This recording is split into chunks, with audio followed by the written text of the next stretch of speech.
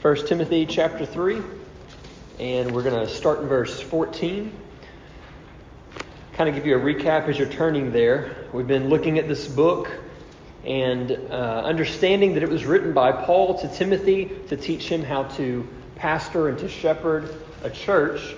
We are trying to read this and glean information that we can apply to ourselves as we seek to function as a biblical church. We've looked at how church members should carry themselves, what church leaders should exist, what they should do. We looked at the overseer office, which is in Scripture, it's also pastor or elder. That's what it's referred to. And this person is a spiritual administrator and overseer in the church. They give oversight over spiritual things. They preach God's word, pray.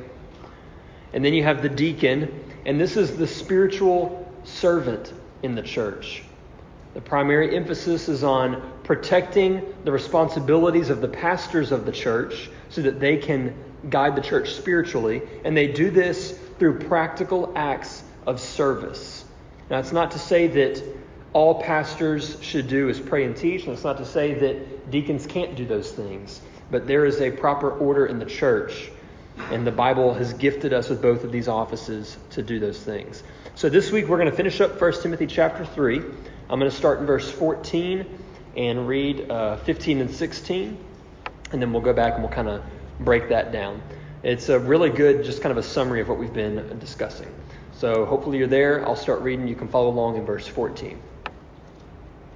I hope to come to you soon, but I am writing these things to you so that if I delay, you may know how one ought to behave in the household of God, which is the church of the living God, a pillar and buttress of the truth. Great indeed, we confess, is the mystery of godliness. He was manifested in the flesh, vindicated by the Spirit, seen by angels, proclaimed among the nations, believed on in the world, taken up in glory. So these three verses here give a really good kind of conclusion to the point that Paul started making back in 1 Timothy chapter 2. I'm going to say starting in verse 1, he begins the instructions to the church. And then going down to verse 8, he starts to give specific instructions to specific people in the church. He looks at men, he looks at women, he looks at overseers, he looks at deacons. And then now, at the end of chapter 3, he kind of concludes that little section and says, I hope to come to you soon, but I'm writing these things to you so that if I delay, you may know how one ought to behave in the household of God, which is the church of the living God, a pillar and buttress of the truth. So he's trying to write to Timothy to tell him, in my absence, here's how the church should function. This is what things should look like until I arrive. I wanted to tell you in person, but I don't know when I'm going to be there, so I wrote to you. So what this tells us, first of all, is that whatever Paul wanted to relay to Timothy, all the information we've been studying, it wasn't a small issue. If it was a small issue, he would have waited. But he took time, got a scribe, wrote out a letter, gave it to a messenger, and had this person take it physically to Timothy. Everything that he gave us so far is important. It's vital. Tonight we're going to answer this question, why? What's the big deal about men and women acting a certain way in church? Why do we need elders or overseers or pastors? Why do we need deacons? Why do they need all of these qualifications? We're going to answer that question, and we see it beginning to be answered right here. It's because it's important. It's urgent. The church does not have to operate properly in order to operate well. And this should be a scary thought for us. It's possible for our church to function perfectly fine, though we're still functioning unbiblically. That's kind of scary for me. It's similar to John Piper gave, I think it was, he was speaking at a conference once, and I was listening to it on a podcast, so I think he'd already spoken it, and I was just re-listening to it. And he said, I used to, when people would greet me and I would greet them, they would say, well, how are you? And I would say, well, I'm good. I'm fine. And then he was diagnosed with, I think it was cancer at one point. And so he worked through that. And he said, now I no longer say, when someone says, how are you? And I say, oh, I'm fine. I no longer say that. I say, well, I think I'm fine. So because for the longest time, I thought everything was okay. But there was a cancer growing on the inside that I had no way of knowing it was there. I didn't see any symptoms of it. The only way to know it was there was for someone who was trained and professional to look and say, something's not right on the inside. And it's not having a negative effect now, but it will in the future if it goes unchecked. And it's the same thing with our church. Our church can operate just fine, even though it's not operating properly.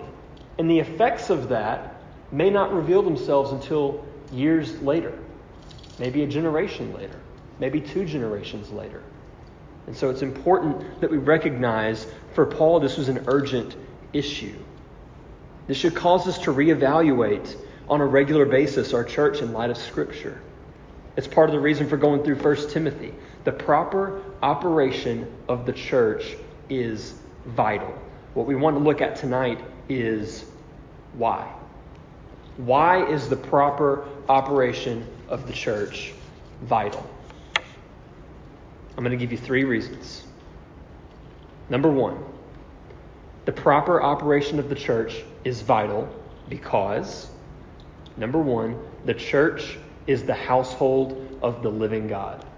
If you look in our passage here, I'm writing these things to you so that if I delay, you may know how one ought to behave in the household of God, which is the church of the living God. I've kind of put those 2 things together.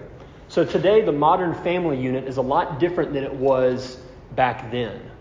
When it speaks about a household, or like you see the man of the house, you would see his name listed, that would include more than just him. They counted things differently back then, and they structured things differently. A lot of times a household would include mother, father, children, but it could also include extended family. It could include servants. It could include stewards who are given certain tasks. So a household might include a whole bunch of people. Jesus spoke this way, and the New Testament has other places where they refer to servants in a master's house, or the difference between the children in a master's house and the servants of a master's house. It comes up frequently. So in a household, there would be multiple roles, responsibilities, and privileges. And over all of these moving parts in the household, there was the master, the head of the house. And he oversaw all the things in the house and made sure things functioned. When the stewards of their property had a report, they would come up to him and say, well, here's my account. Here's how things are going.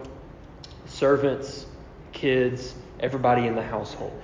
The master was over it.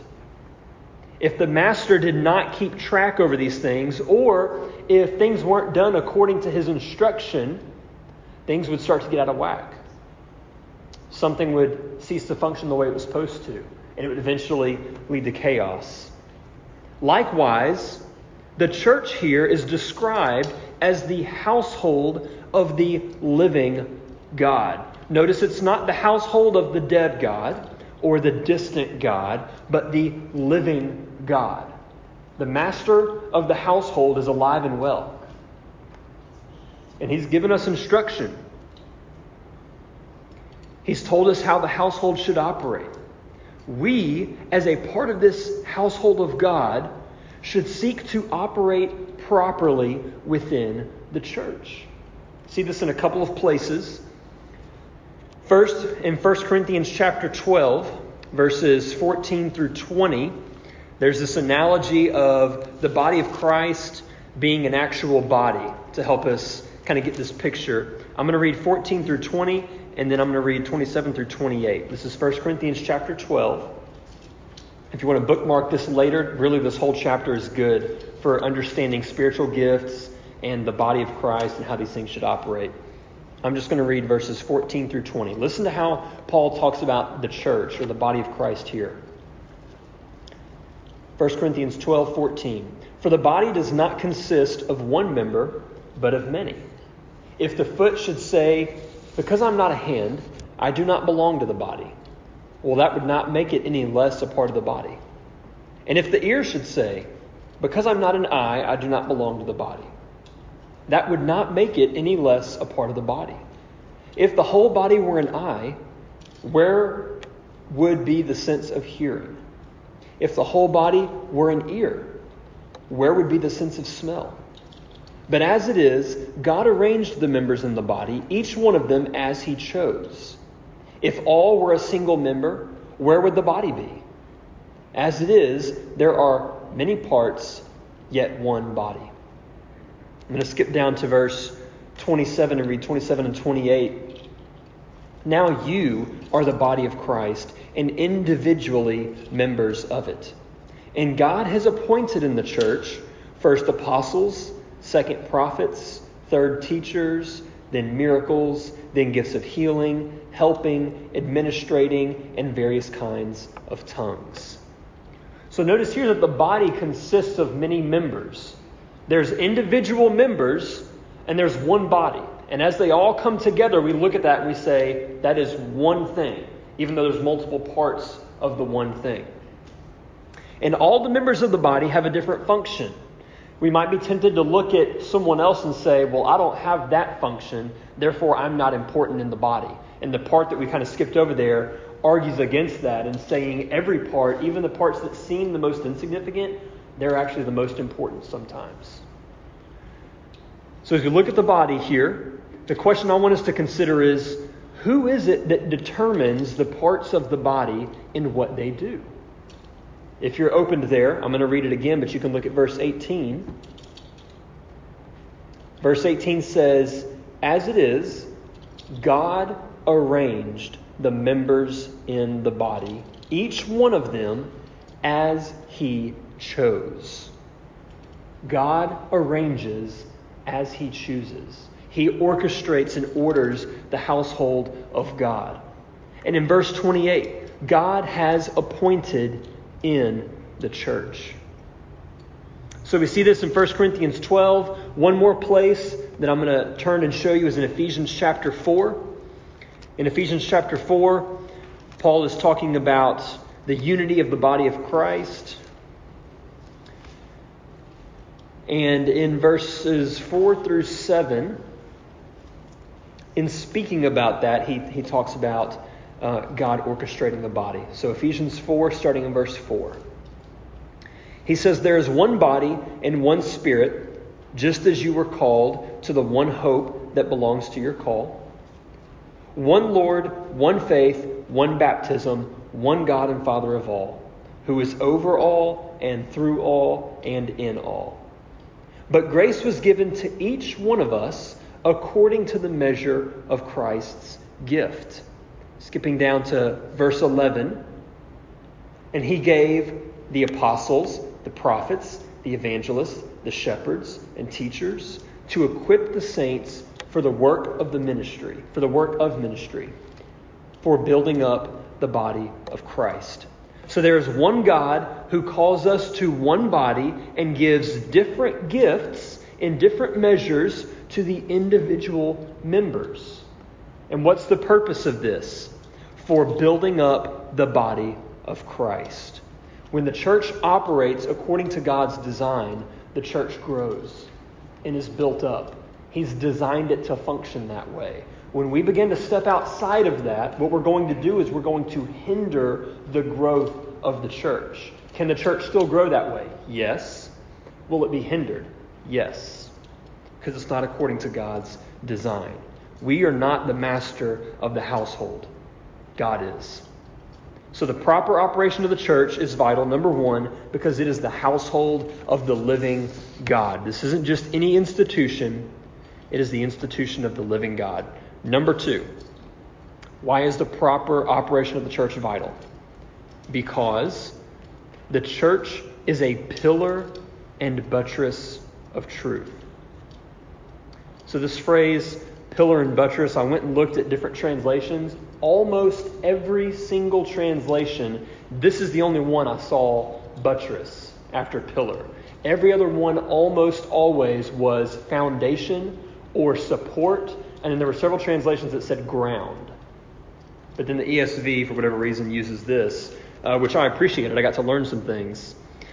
So if you look up kind of the Greek word there, buttress and pillar are very similar. They're both supports.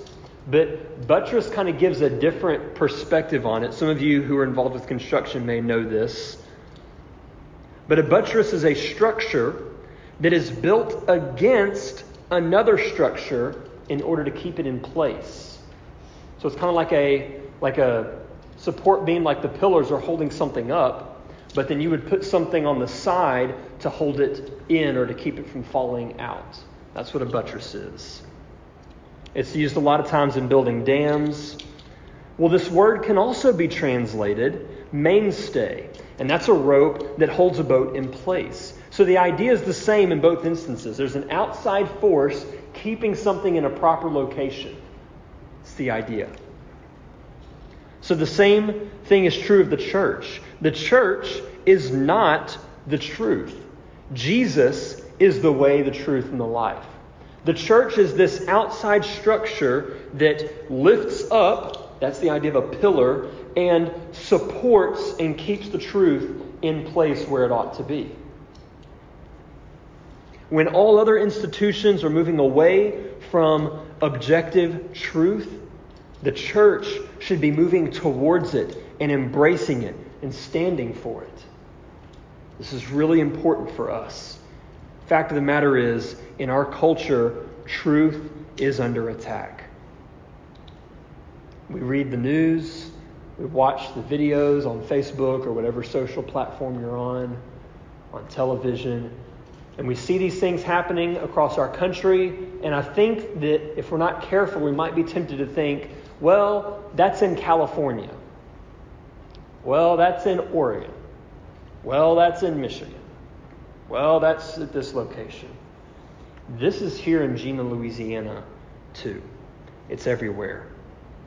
It's a poisonous idea that truth, at least in part, is relative or subjective. Now, if you haven't done a lot of reading on this, I'm going to define some of these things for you, and you'll see why it's important here in just a second. So what is objective truth and what is subjective truth? Objective truth is like a solid object. It doesn't change. If truth is objective, it is what it is. Garrett is a man. Objective truth.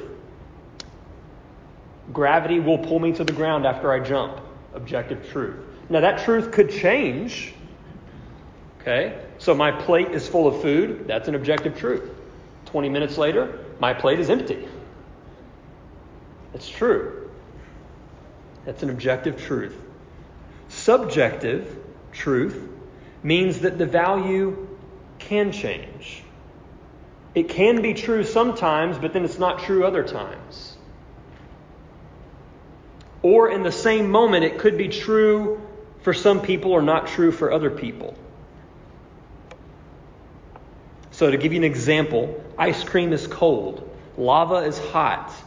We're going to grow old and die. These are just true. And some would argue, yeah, but there's some truth that is subjective. It changes. For instance, ice cream is delicious. Broccoli is nasty. I think that's objectively true, but some people disagree. So someone would say, well, those aren't objective. So see, truth can change. Someone might disagree. Well, broccoli, that's true for you, but it's not true for me. So before I go any further and make a big deal about this, because I know that some people are going to say, is this really that important for us to break down like this? And I think it is. So I want to answer two questions before I make my point here. What's the big deal about this? Why is it important? And is this really something that we're going to see in Jena, Louisiana? I'm going to answer both of those. Number one, why would it really be so bad to believe that truth can sometimes be subjective and change? If we accept the idea that truth is subjective or relative, what's going to happen is we will remove every restraint from any person regarding what they believe and how they want to act upon it. If something can be true for someone but not true for someone else, we have removed our tool to be able to confront wrong thinking. And what's going to happen is wrong thinking will lead to wrong actions. If you disagree with me, think about 9/11. The people that carried out those actions were convinced of a truth. Now, that truth was wrong, but some might argue, well, no, Christianity is true for you. Islam is true for me. And the consequence of allowing that to go unchecked is that someone might actually follow through with what they believe. Ideas have consequences. If there's no such thing as objective truth, then all of the things can be true and there's nothing we can do about it. We can't argue with someone and say, you shouldn't believe that. Well, why not? Well, we can't say it's not true. It is true for them. Well, what argument are you going to give? Well, it would be better to be a Christian. Well, I don't believe that. For me, it's better to be this. There's no more dialogue. There's no more discussion. We just have to sit back and just let everybody do as they feel they want to do. Well, what's the harm in that? May we not forget history. It will repeat itself. Think back to the book of Judges. What was the big problem then? Everyone did what was right in their own eyes. And look where it got them. You look at cultures all around the world who are told what to believe is true. I think it was New Zealand. I read an article today. And the government leader in I think it was New Zealand, I could be wrong on this, said something to the effect of, if you don't hear it from us, don't believe it. We will tell you what's true. When a government is telling their people that, it's a bad sign.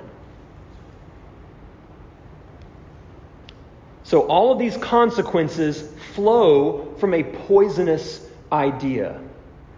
And this is where our world is heading. And I'm going to give you an example. Consider the gender, ideology, and sexuality debate. Our culture has bought into the idea that you cannot tell someone who is homosexual that their lifestyle is sinful. To you it is, but to them it isn't. And if you tell them that it's sinful, that's wrong. Because for them, that's truth. You can't correct that.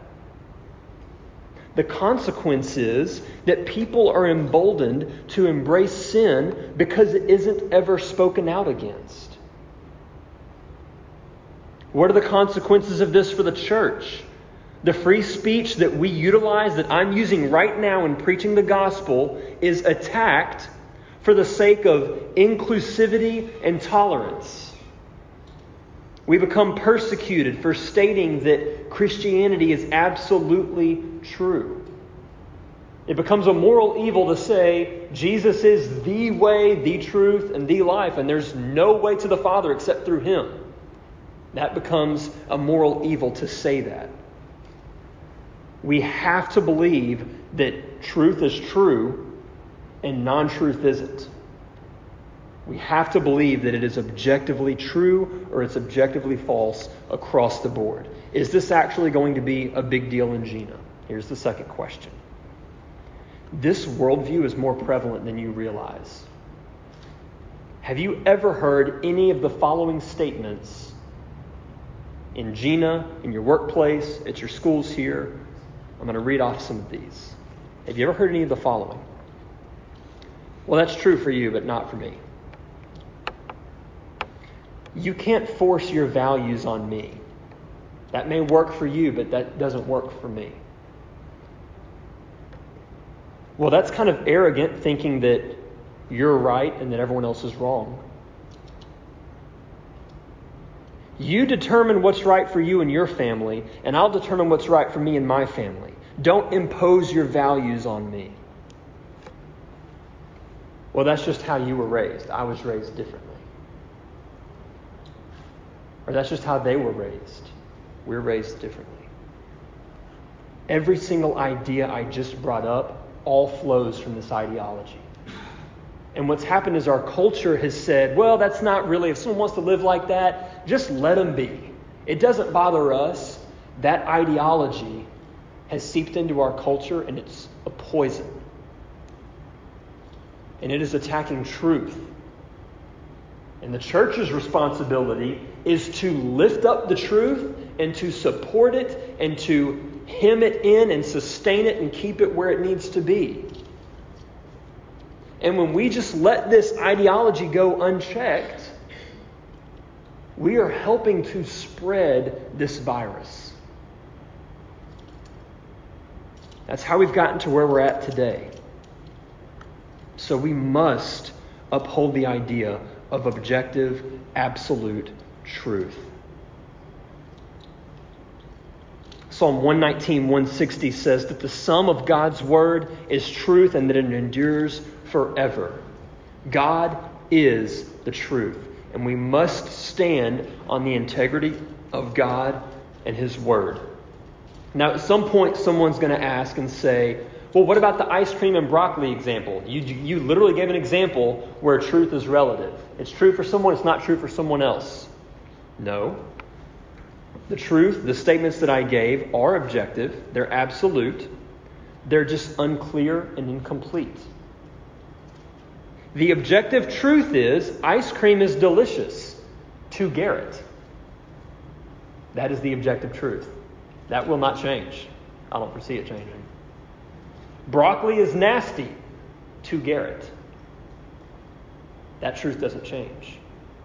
Now, someone else will say, well, I think broccoli is delicious. Well, the truth is, to you, broccoli is delicious. That's true. It's not going to change.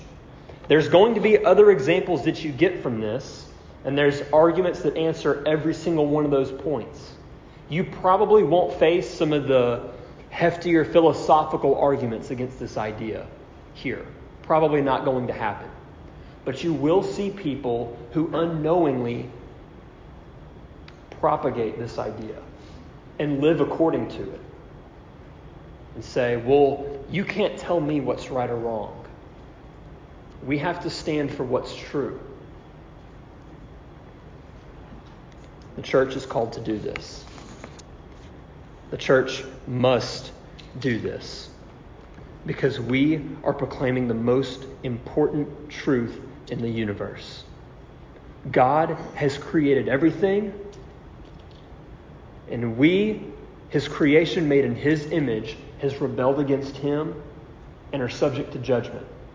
And everyone who does not repent and trust Christ will face judgment for their sin for eternity. If we don't stand for truth, period, we remove our opportunity to share that truth. So the church must protect truth and stand for it. If we allow truth to erode, then we no longer have a foundation to stand upon and proclaim that truth. So after kind of making this point, I want to actually read in Ephesians 4. We read just a moment ago, verses 11 and 12. I'm going to skip down a few verses. And in our context of the church body and all coming together and serving our different parts, and then the idea of the church being a pillar for the truth, listen to Ephesians 4, 15 through 16. It's just a few verses down. Paul gives us the goal of the church being built up in this way. The goal is that we may no longer be children tossed to and fro by the waves and carried about by every wind of doctrine, by human cunning, by craftiness in deceitful schemes. Rather, speaking the truth in love, we are to grow up in every way into Him who is the head, into Christ. So the danger is that we might be deceived into believing something that's not true. That's the danger. So the church is structured and ordered to protect truth, that we might not just kind of be tossed around with all these different ideas. And that in that, we would grow as the truth is spoken in love. So there's two things that happen here. Number one, the church is protected. Number two, the church grows as we embrace the truth of God. And this makes sense when we think about Satan in John 8:44. Jesus says this to the Pharisees: "You are of your father, the devil, and your will is to do your father's desires. He was a murderer from the beginning and does not stand in the truth because there is no truth in him. When he lies, he speaks out of his own character, for he is a liar and the father of lies. The best weapon that we have against Satan is the truth of God. Satan attacks the church with lies, hollow philosophy that promises happiness and satisfaction, but it really doesn't. This is the truth. We must stand upon this and uphold it and support it. It will protect us. It will help us to grow as we speak it. And I need to point out these words, in love. There's a lot of people that try to speak the truth, but they don't do it in love. The church needs to speak the truth in love. It is not loving to withhold the truth from someone that will save their life. It is also not loving to just scream at someone about how horrible they are and that they'll go to hell unless they agree with you.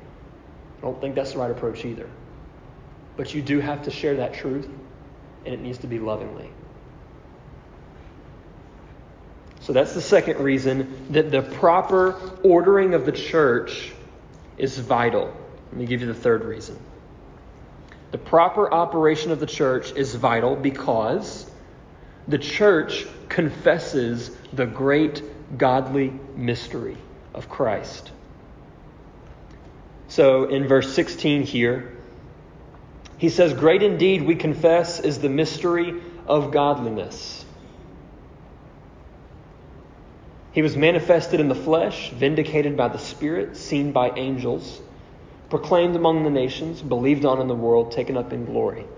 This is believed to be an early hymn in the church. So this is something that they would sing to one another, and Paul is quoting it to Timothy as a way to teach him. It's obviously about Jesus. He became flesh, was evidenced by the Spirit. He was witnessed. He is proclaimed in the world. People believe upon him, and now he is in heaven, seated on his throne. We, as a church, join the witnesses before us who proclaim this truth to the nations. We are not some new organization that finally gets it after hundreds and hundreds of years of people not getting it. We are carrying a torch that was passed on to us by those before us, that was passed on to them by those before them, all the way back to the apostles. We're carrying a torch. Though we proclaim a mysterious truth, we proclaim it. Though we can't understand why a good God would die for a sinful people, we proclaim it. Though we can't understand why we might be declared righteous in Jesus' place, we proclaim it. Though we struggle to really fully understand God's great mystery, it's true nonetheless, and we proclaim it. We proclaim it with our hymns, with our songs, with our preaching, with our teaching, with our lives, with our lips. We proclaim the mystery of godliness that can be found in Christ. This is why it is such a vital issue that the church operates properly. Because we belong to the living God who has given us the truth to be confessed to the world. If we don't structure ourselves according to God's design, out of fear and respect for God, we will hurt our ability to support the truth of God and will hurt our effectiveness as we confess Christ to the world. May we view this as vitally as God does. May we stand up for and support truth in a culture where it's wearing away quickly. And may we confess the truth of God that others may stop exchanging it for a lie and denying their sin. Let's pray.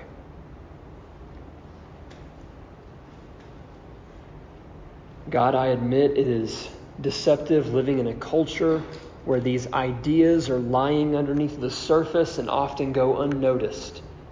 It is difficult for people like me and people like us to recognize the dangerous ideas that are promoting the actions that we see in our culture. But we rejoice in the fact that, Father, you have given us the truth in your word. That the entire sum of your word is true. That you are a God who restores us from our false worship of created things, who restores us back to true worship of you. We thank you that you delight in the truth, that you have sent Jesus, the way, the truth, and the life, to reveal to us, to pull the veil from over our eyes and to reveal to us the truth of the gospel, that you love us, that you died for us to redeem us from the great lies of the enemy. God, would you help us to properly operate as a church so that we might be equipped to support the truth, to keep the truth in its proper place, to understand the truth, all so that we might be better equipped and prepared to confess that truth, that great, profound mystery of godliness, that Jesus, being God, took on flesh, became a man, was seen, was crucified, buried, but rose from the dead, arose to heaven, who currently intercedes for us right now as we speak, giving us gifts through the Holy Spirit. Father, we want to be a church that loudly proclaims that truth to a world that just doesn't want to hear it. Would you give us boldness to stand for the truth, to not back down from it? Would you give us an extra measure of love and grace in our speech to others as we proclaim the truth to them? Father, help us to operate properly as your church. We love you. We thank you for Christ Jesus. And it's in his name we pray. Amen.